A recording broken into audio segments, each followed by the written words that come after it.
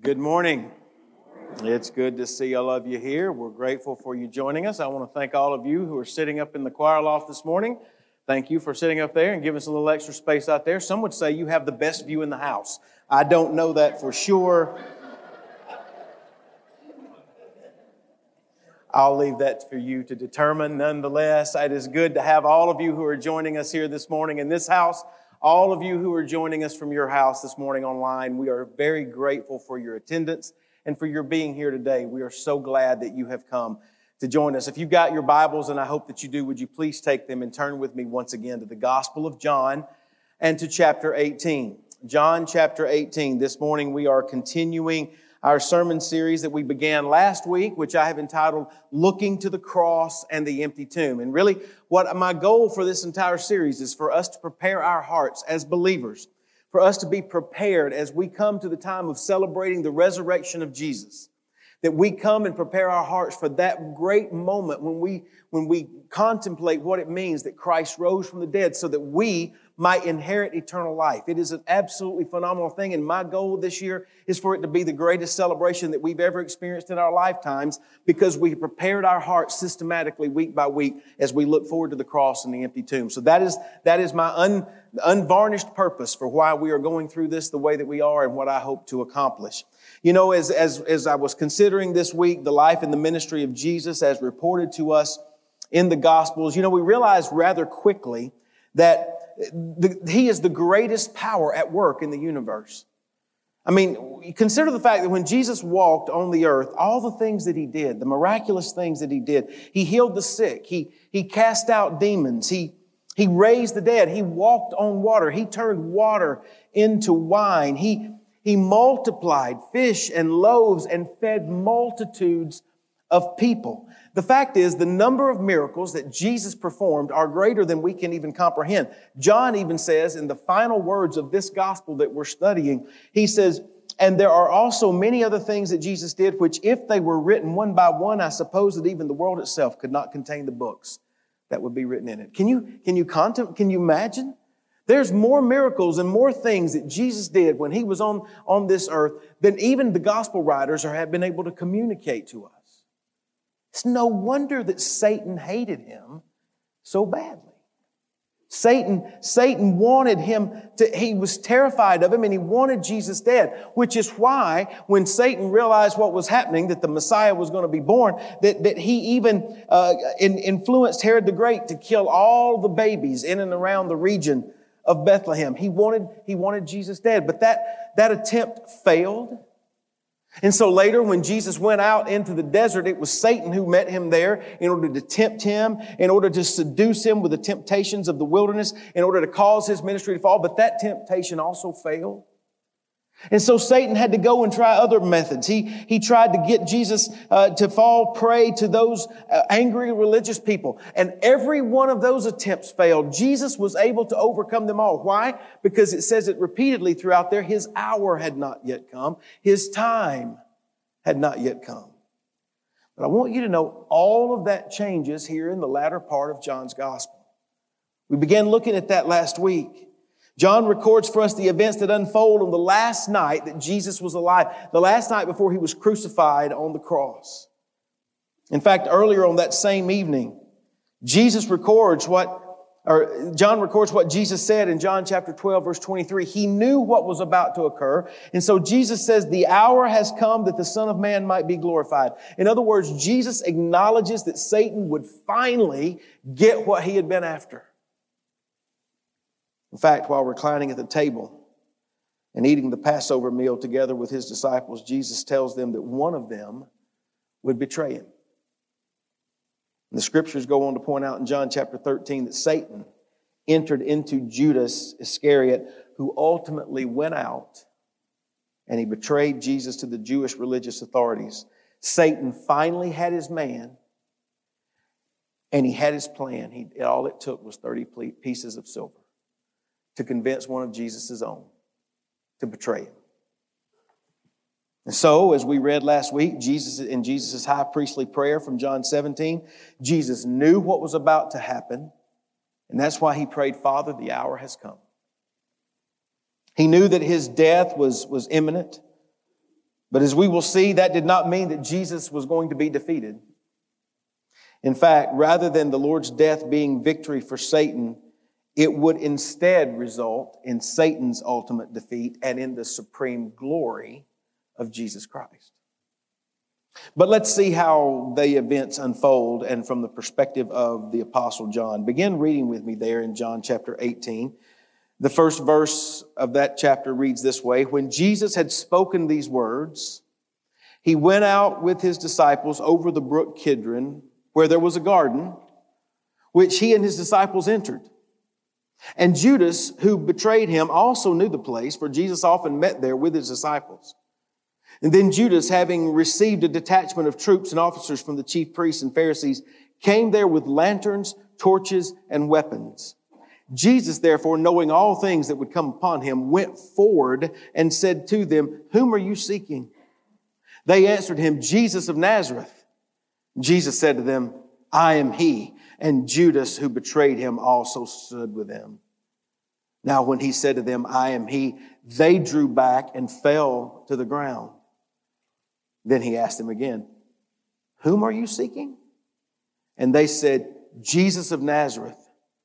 Jesus answered, I have told you that I am he. Therefore, if you seek me, let these go their way, that the saying might be fulfilled, which he spoke, of those whom you gave me, I have lost none. Then Simon Peter, having a sword, drew it and struck the high priest's servant and cut off his right ear. The servant's name was Malchus. So Jesus said to Peter, Put your sword into the sheath. Shall I not drink the cup which my Father has given me? Then the detachment of troops and the captain and the officers of the Jews arrested Jesus and bound him. And they led him away to Annas first, for he was the father-in-law of Caiaphas, who was the high priest that year. Now it was Caiaphas who advised the Jews that it was expedient that one man should die for the people. Brothers and sisters, this is the word of God for the people of God. Let's pray this morning. Lord, we thank you for this day and for your word that we have open in front of us. And Lord, for the truth that it teaches us and that it compels us to learn of you and to savor you and that which we learn about you in this word. So I pray that that would be what we would be found doing this morning. I pray that our ears would be open and our hearts would be in tune with the Holy Spirit, that you would use this word to bring conviction into our lives, conviction that would cause us to repent of sin in our lives, but conviction also that we would take steps of obedient follower, that we would follow hard after you as a result of the time that we spend this morning hearing from you as you speak through your word. This is my prayer, and I pray it in the name of Christ and for his sake. Amen. Now, there are a number of interesting things about verse 1 that got my attention this week, and I'm just going to take a little bit of time and share them with you, and I hope that you will find them as interesting as I do, and if you don't, that's okay. But here's what I want you to see. There's a lot that John talks about with regard to Jesus' movement in verse 1. And I think it's intentional, and I think it's on purpose, and I think it's important that we learn it. And it grabbed my attention. We know that Jesus has been in the upper room with his disciples. It's all the way back in John 13. He's been inside some house, in the upper room of some house, inside the walls of the city of Jerusalem, all the way through John chapter 17, according to the way that John writes this gospel. But then we see that the first verse of chapter 18 gives us movement. And what it says is that Jesus went out with his disciples over the brook Kidron, where there was a garden, which he and his disciples entered at that time. So I love prepositions. So here's the prepositions. He went out, he went over, and he went in. There you go. You can outline it your best way. But let me tell you, he went out. He left the upper room. He went out from the upper room. He left. Not only did he go out of the upper room, he went out of the city. He went out of the city walls. He left where all of these millions of Jews had come and conglomerated together for the celebration of Passover. Jesus and his disciples went out from there, and they went down the wall, down the mount from where the temple was, and then it says that they crossed over the brook Kidron. Now, most scholars will tell you that the Brook Kidron was really not much more than a dry gulch at the time. It only had a lot of water in it when it was during the rainy season. And then that water that would fill into that dry gulch would run all the way down south into the Dead Sea. Jesus takes his disciples over that gulch. Now, we do not know how much water was in the brook at that point, but here's something else that's interesting about the Brook Kidron. Kent Hughes tells us that there was a drain that came from the Temple Mount itself and funneled its way all the way down into that gulch where the blood of the sacrifices that were sacrificed in the temple, all of that blood would run from the Temple Mount all the way down that drain into that dry ravine and then catch the water that was flowing, and it would take it all the way to the sea. Hughes estimates that at this time of year, at the time of Passover, it was likely that over 200,000 lambs had been sacrificed at the temple. Can you imagine the amount of blood that ran down that drain and into that ravine? Jesus takes his disciples out of the city. He takes them down the mount, and he takes them across that ravine. And while we don't know how much water was in it, we have an idea of how much blood was in it. And it is my thought that the irony was not lost upon Jesus, that he was taking them across a ravine filled with blood of temple sacrifices when he himself would become the one and only true sacrifice. But then the last part of the verse tells us this: he took them in, or they went into, or entered into a garden. And that is really what launches me into the things that I want us to see. I've got 4 hooks for you today, just things to help us center our thoughts as we work through. And what I want you to know is they entered a garden, and that introduces us the first hook that I want you to see, and it is the garden motif.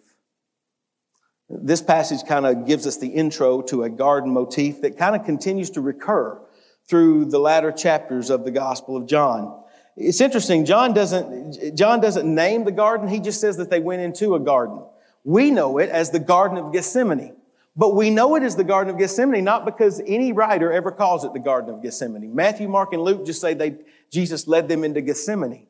John says he led them into a garden. We take it and we merge those things together and we make it the Garden of Gethsemane. And that's not wrong. But I just want you to know that nomenclature is not actually used in Scripture. We just make it. We use it by way of amalgamation. We make it the Garden of Gethsemane. But that's where they go. And then that garden really becomes the way that John starts identifying things. In fact, John's the only one that refers to it as a garden, and many scholars propose that John is deliberately doing that in order to draw a comparison between this garden and the first garden, the Garden of Eden. Let me just point a couple things out to you. You could probably chase down quite a few more, but I would suggest this. The first Adam began his life in a garden. The second Adam, Christ, came to the end of his life in a garden. In the Garden of Eden, Adam sinned, but in the Garden of Gethsemane, our Savior overcame sin. In the Garden of Eden, Adam fell, but in the Garden of Gethsemane, Jesus conquered. In the Garden of Eden, Adam hid himself. But it makes very clear from our text, in the Garden of Gethsemane, our Lord boldly presented himself. As I said, there's probably a lot of other comparisons that could be made between them. I just want to point out to you, this is not the last garden that John identifies in his writing. In fact, we go on in chapter 19, verse 41, John tells us that the cross was in a garden. We also learned that the empty tomb was in a garden, where the tomb in which Jesus was laid was also in a garden.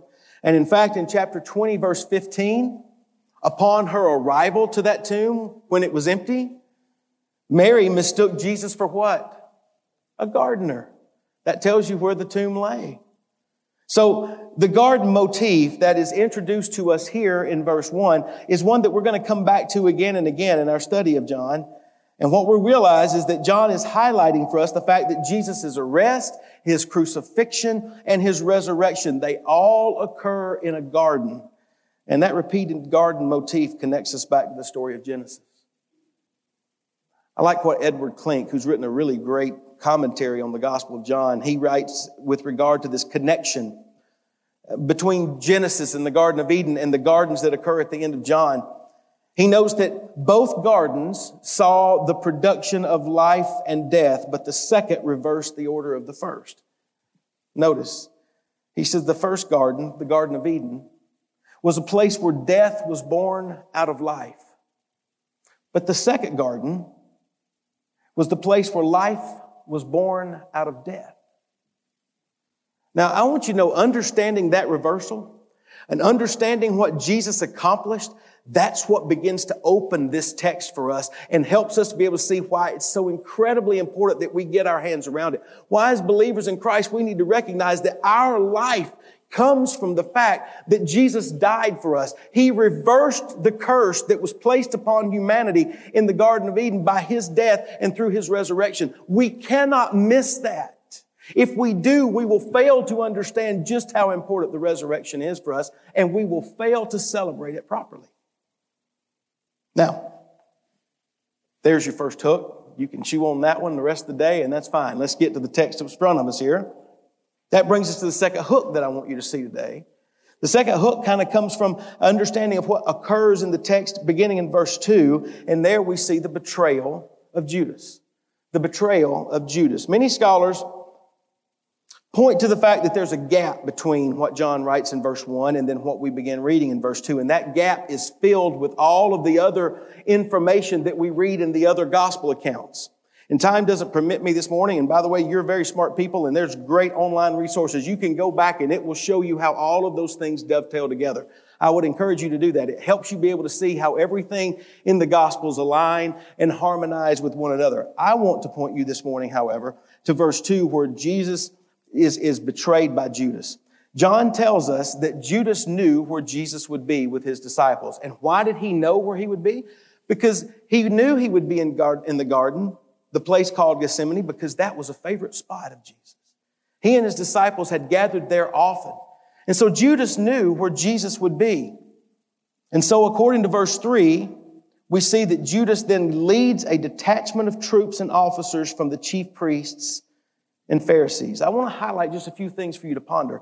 First of all, Judas was one who had been with the Lord for perhaps 3 years, the last 3 years of his life. Judas was the one who had witnessed many of those miracles that we talked about earlier. Judas had been there. He had seen them with his own eyes. He had witnessed it. He had heard the messages that Jesus had preached. Judas had been privy to the intimate teachings of Jesus that weren't dispersed out at large, but were in those quiet, small moments. Judas was there. Judas was so well respected among the other disciples around him, they considered him a brother in arms. He was the one who was allowed to carry the money bag with him. They trusted him. Judas was one who had an intimate relationship with Christ. And what is so amazing and yet is also utterly miserable to consider is that he wasted every bit of that. All of the blessings and the benefits that Judas had been gifted in his life meant nothing to him. And he betrayed the King of Kings and the Lord of Lords for a mere 30 pieces of silver. Woe to us.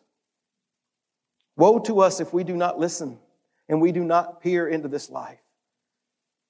Those who looked upon Judas from the outside, as one writer has said, Judas did not appear to be as a monster. He was just simply selfish, which led to his insincerity as a disciple, and that led to theft as a man, and at length it led to his perdition as a traitor. Another writer has lamented and warned this way. He says, "Oh, the awful possibilities when our heart is separated from divine grace." That's the first thing that I think we need to recognize about the betrayal that Judas tells us. But the second thing we should note is that Judas was not alone in accomplishing his mission. No, according to what we read there was at least two different groups of people who accompanied him. The first group that we read about was a detachment of troops, or as the ESV translates it, there was a band of soldiers who went with Judas that fateful night. The detachment or band was really composed of about, as I've been able to study, about 1/10 of a legion of soldiers, and that equates to about as many as 600 men. No one knows exactly, but we're not talking about a dozen or 24 fellows that went with him that night. No, we're talking hundreds. Hundreds that left and went down with him. Roman soldiers who were skilled in the art of warfare. That was one group. The second group was, as John tells us there, the officers from the chief priests and Pharisees. These were the temple police. These were Jewish men who oversaw law and order being taken care of in and around the temple itself. And we're not told exactly how many there were of each of these groups, but we know that it was a large mob. Luke says that there was a multitude. Matthew and Mark call it a great multitude. In other words, there was a very, very large number of bloodthirsty men who carried lanterns and torches and clubs and swords as they made their way down that Temple Mount coming toward the Garden of Gethsemane. Many of you know that I was afforded the wonderful and truly humbling opportunity to go and visit Israel and this just last year, in January of last year, and I was able to be right there in the Garden of Gethsemane. And so as I was reading and studying this week, I was just reminded of what it was like to stand there, because as you're standing in the garden, some of you have been there, so you know what I'm saying, is you're standing there in the Garden of Gethsemane, you can look up and you can see where the temple once was, where it stood, and you can see the walls of the city of Jerusalem that span all across. And you can see just how high it is, and you can imagine that trip down, winding its way down that mountain into that garden as Jesus and His disciples had done. Up to the left, if you're looking south, you would see the Mount of Olives. And at that time, there were just olive trees covering the mountain. And here in kind of the wedge between those two mounts, you find the Garden of Gethsemane. And what would have been very interesting that night, as the full moon would have been out, as the observance of Passover tells us that would have been the case.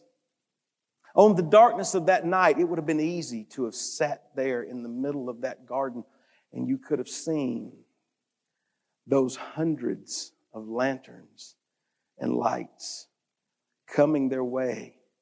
And Jesus, knowing that they're coming for Him. Now, can you imagine that's you? I was imagining what it would have been like to have seen that overwhelming and powerful number of lights traveling to come get me. And it was a fearful thought. Oh, we get no fear in Jesus.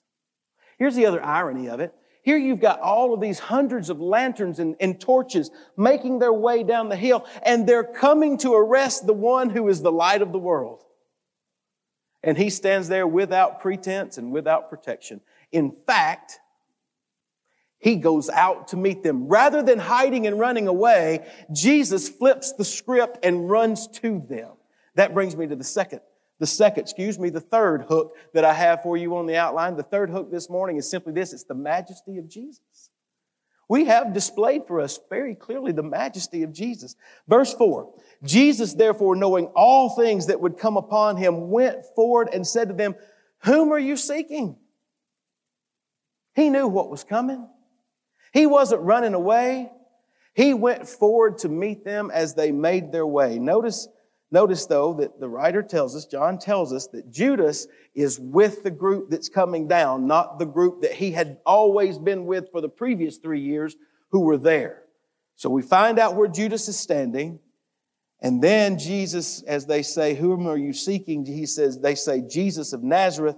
And then Jesus answers them and declares, "I am He." Literally, in the Greek language, He answers, "Ego eimi," which means I am.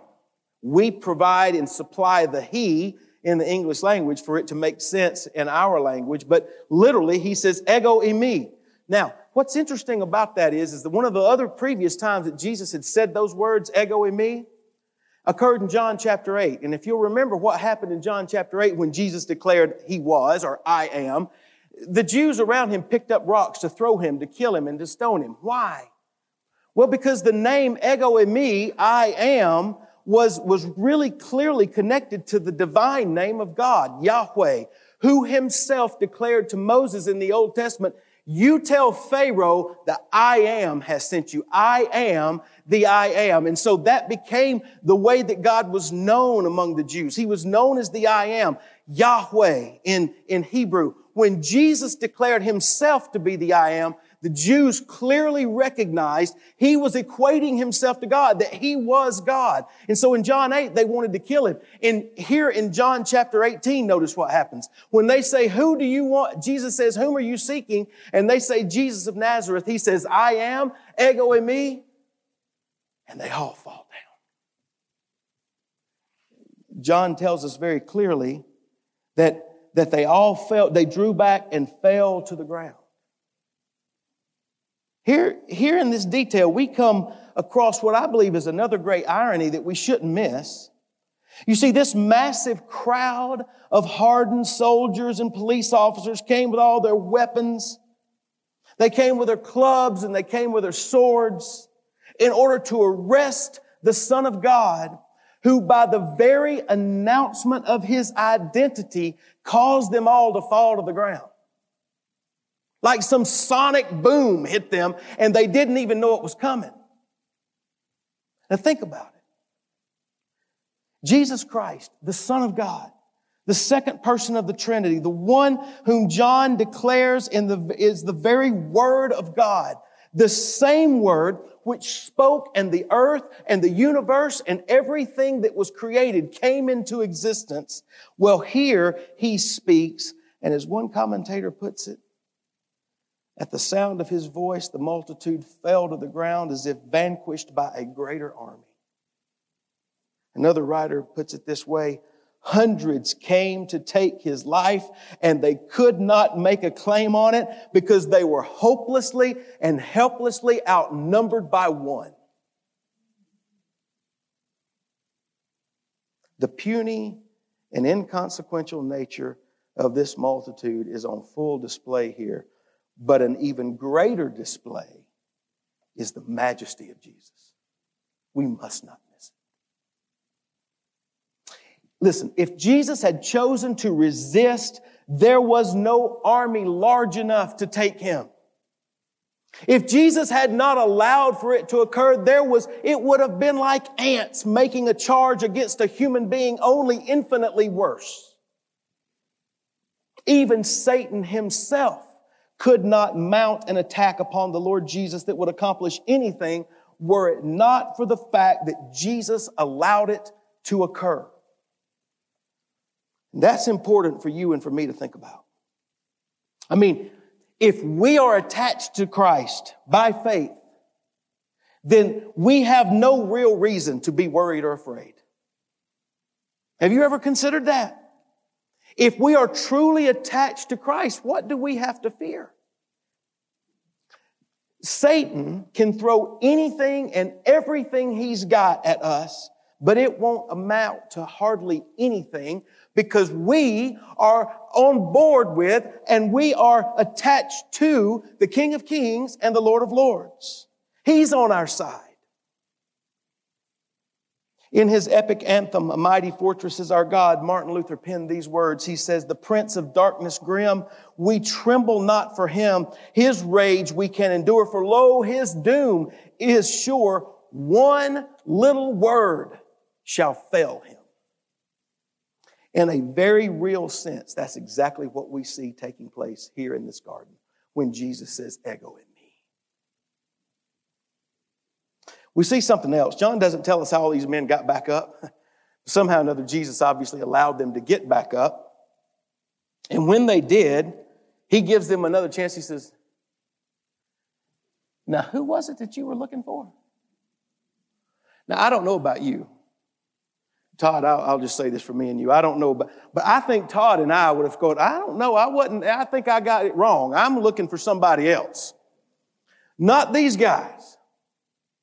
These guys, no, they go right back to where they were. We're looking for Jesus of Nazareth. Isn't that amazing? Here's what I want you to know. At this particular juncture, this entire group of people that had come with Judas become just like him. Because just like Judas, they had now experienced the power of God themselves firsthand, and so they stood before Jesus Christ without excuse. They had witnessed firsthand the power of Christ, and yet they refused to bow before Him. They refused to recognize the majesty of Jesus. And so Jesus responds to them a second time. He says, I have told you that I am He. Therefore, if you seek me, let these go their way. And then John explains that this was a fulfillment of the prayer that He prayed in John chapter 17, where He said, of those whom you have given me, I've lost none. Now, what we need to focus in on is that Peter ain't having any of this. He's had it up to here. And so right about this point, Peter pulls out his sword, and you can just hear it ringing, can't you, coming from his scabbard? You can hear the ring of that sword coming out. And then he swings and he cuts off the rear of this man named Malchus, who was a servant of the high priest. And many have noted that Peter was either a skilled swordsman who could expertly lop off a man's ear in the dark with one swing, or most likely, he was just a really bad shot. He was a fisherman, after all, not a swordsman. It was dark. He most likely was looking to cut off Malchus's head, but he missed. And it bounced off either his shoulder or the side of his head, and he cut off his ear. What we need to recognize is that Jesus immediately rebuked Peter and he told him to put his sword away. And the real thing that we ought to notice is that Peter was as guilty as the mob of misunderstanding the power of Jesus. Jesus has, with a word, just leveled his opponents. What did he need with Peter's sword? James Boyce notes that Peter was courageous, but he was ignorant. Jesus can knock down a multitude. He didn't need a sword. Jesus didn't need Peter's sword to save him because Jesus wasn't there to be saved. You get that? Jesus was not there to be saved by Peter. Jesus was there to save Peter and to save all who are sinners and who will come to Him by faith. That brings me to the last hook of this passage. The last hook is this. It's the cup from the Father. The cup from the Father. Jesus asked Peter in verse 11, shall I not drink the cup which my Father has given me? Kent Hughes notes this. He says, the cup was the cross and the cup was judgment that we should have drunk. Jesus took upon Himself our punishment in those hours of the darkness on the cross. Listen, friends, we could not have paid for our own sins. Even if we had been punished for all eternity, we have no ability to pay for our own sins. It is only Christ and Christ alone who can do it. Earlier in that evening, we recognized that Jesus had wrestled with the terror of the cup. In Matthew's gospel, we read that He prayed, "Oh, my Father, if it is possible, let this cup pass from me. Nevertheless, not my will, but Thy will be done." But when we get to this point in John's gospel, we see here clearly that Jesus is sovereignly saying to Peter, shall I not drink the cup that God the Father has given me to drink? It was for this purpose that Jesus came. And it is that recognition that leads me to my sermon in a sentence this morning, with which I will state it, and then I want to draw some application points before we close this morning. My sermon in a sentence is this. Jesus surrendered Himself to be betrayed and arrested and ultimately crucified in order to drink the cup of God's wrath so that sinners like you and me, dirty, rotten, wicked, vile, undeserving, no strength in us, could be saved.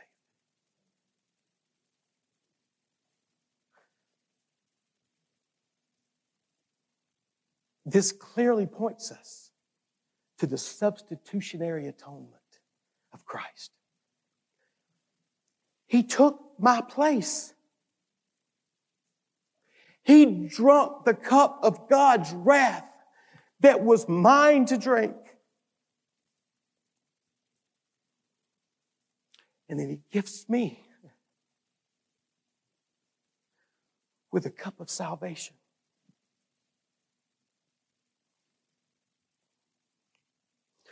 Jesus Christ was not forced on that cross.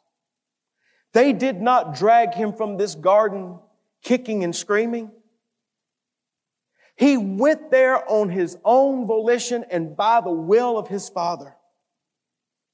Though he was betrayed by Judas, though he was arrested by a mob of Roman soldiers and Jewish temple police, the majestic and the sovereign Christ was in charge of every event that was occurring on that dark night.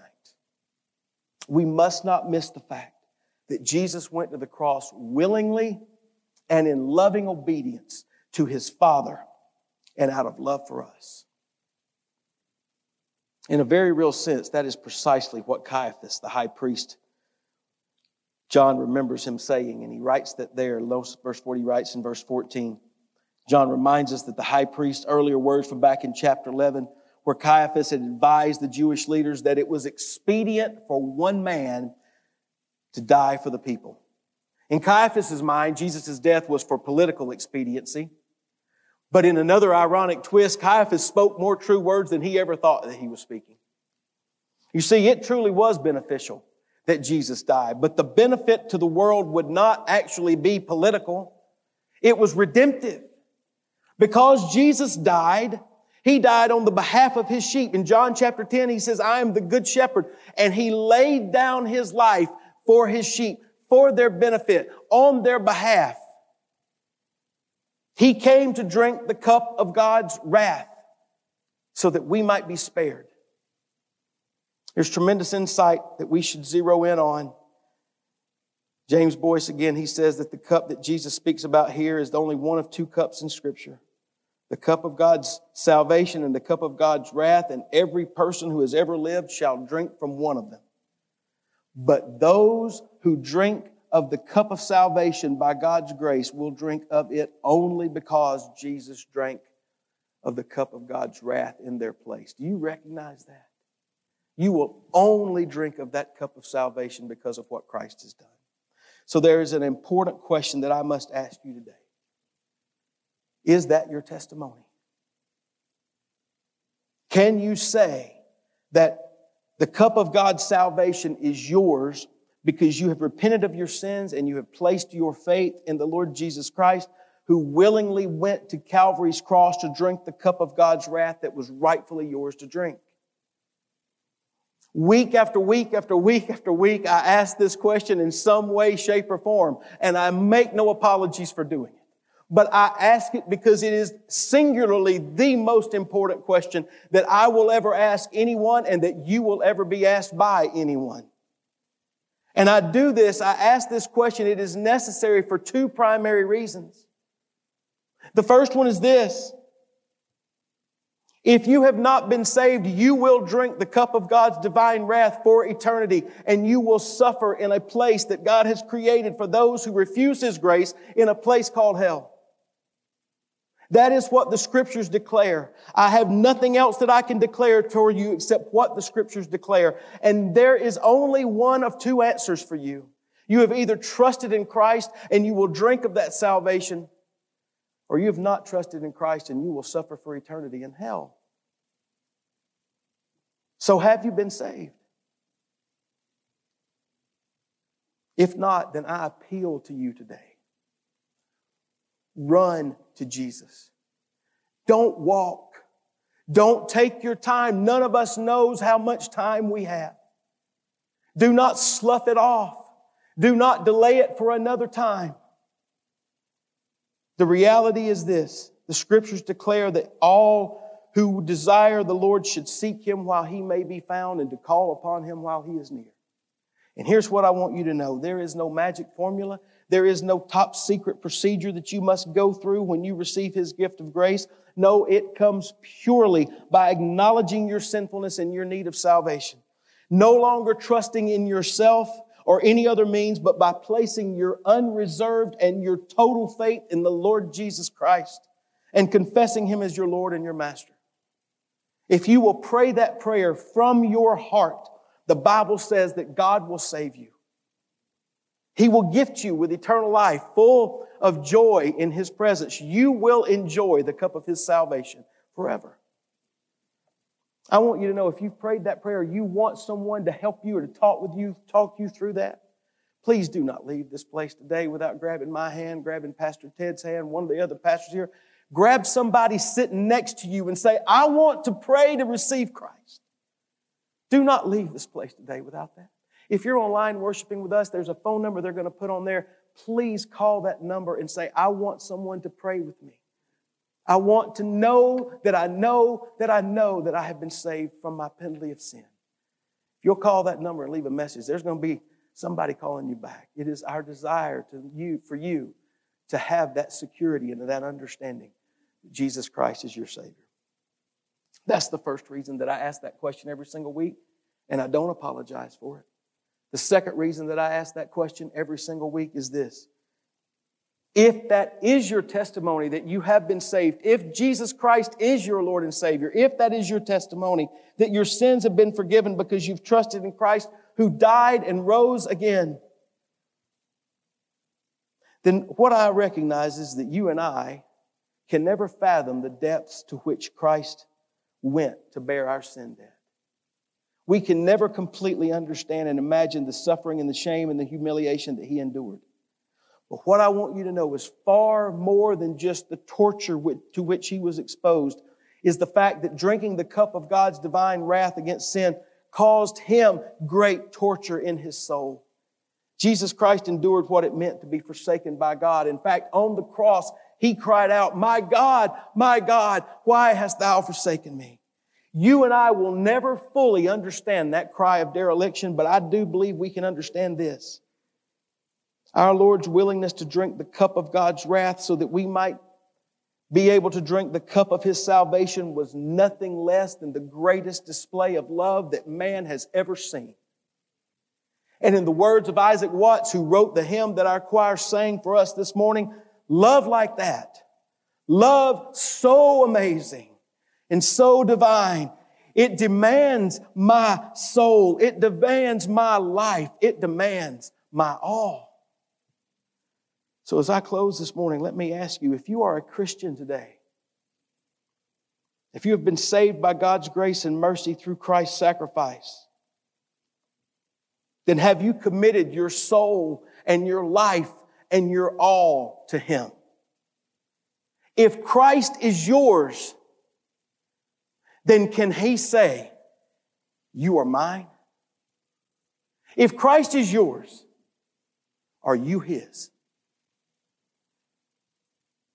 Are you sold out completely for Him, unreservedly and without hesitation, willing to go wherever He sends you and to do whatever He asks you to do? If you cannot answer that question with a clear and resounding yes, then you need to focus back on what Christ has done for you.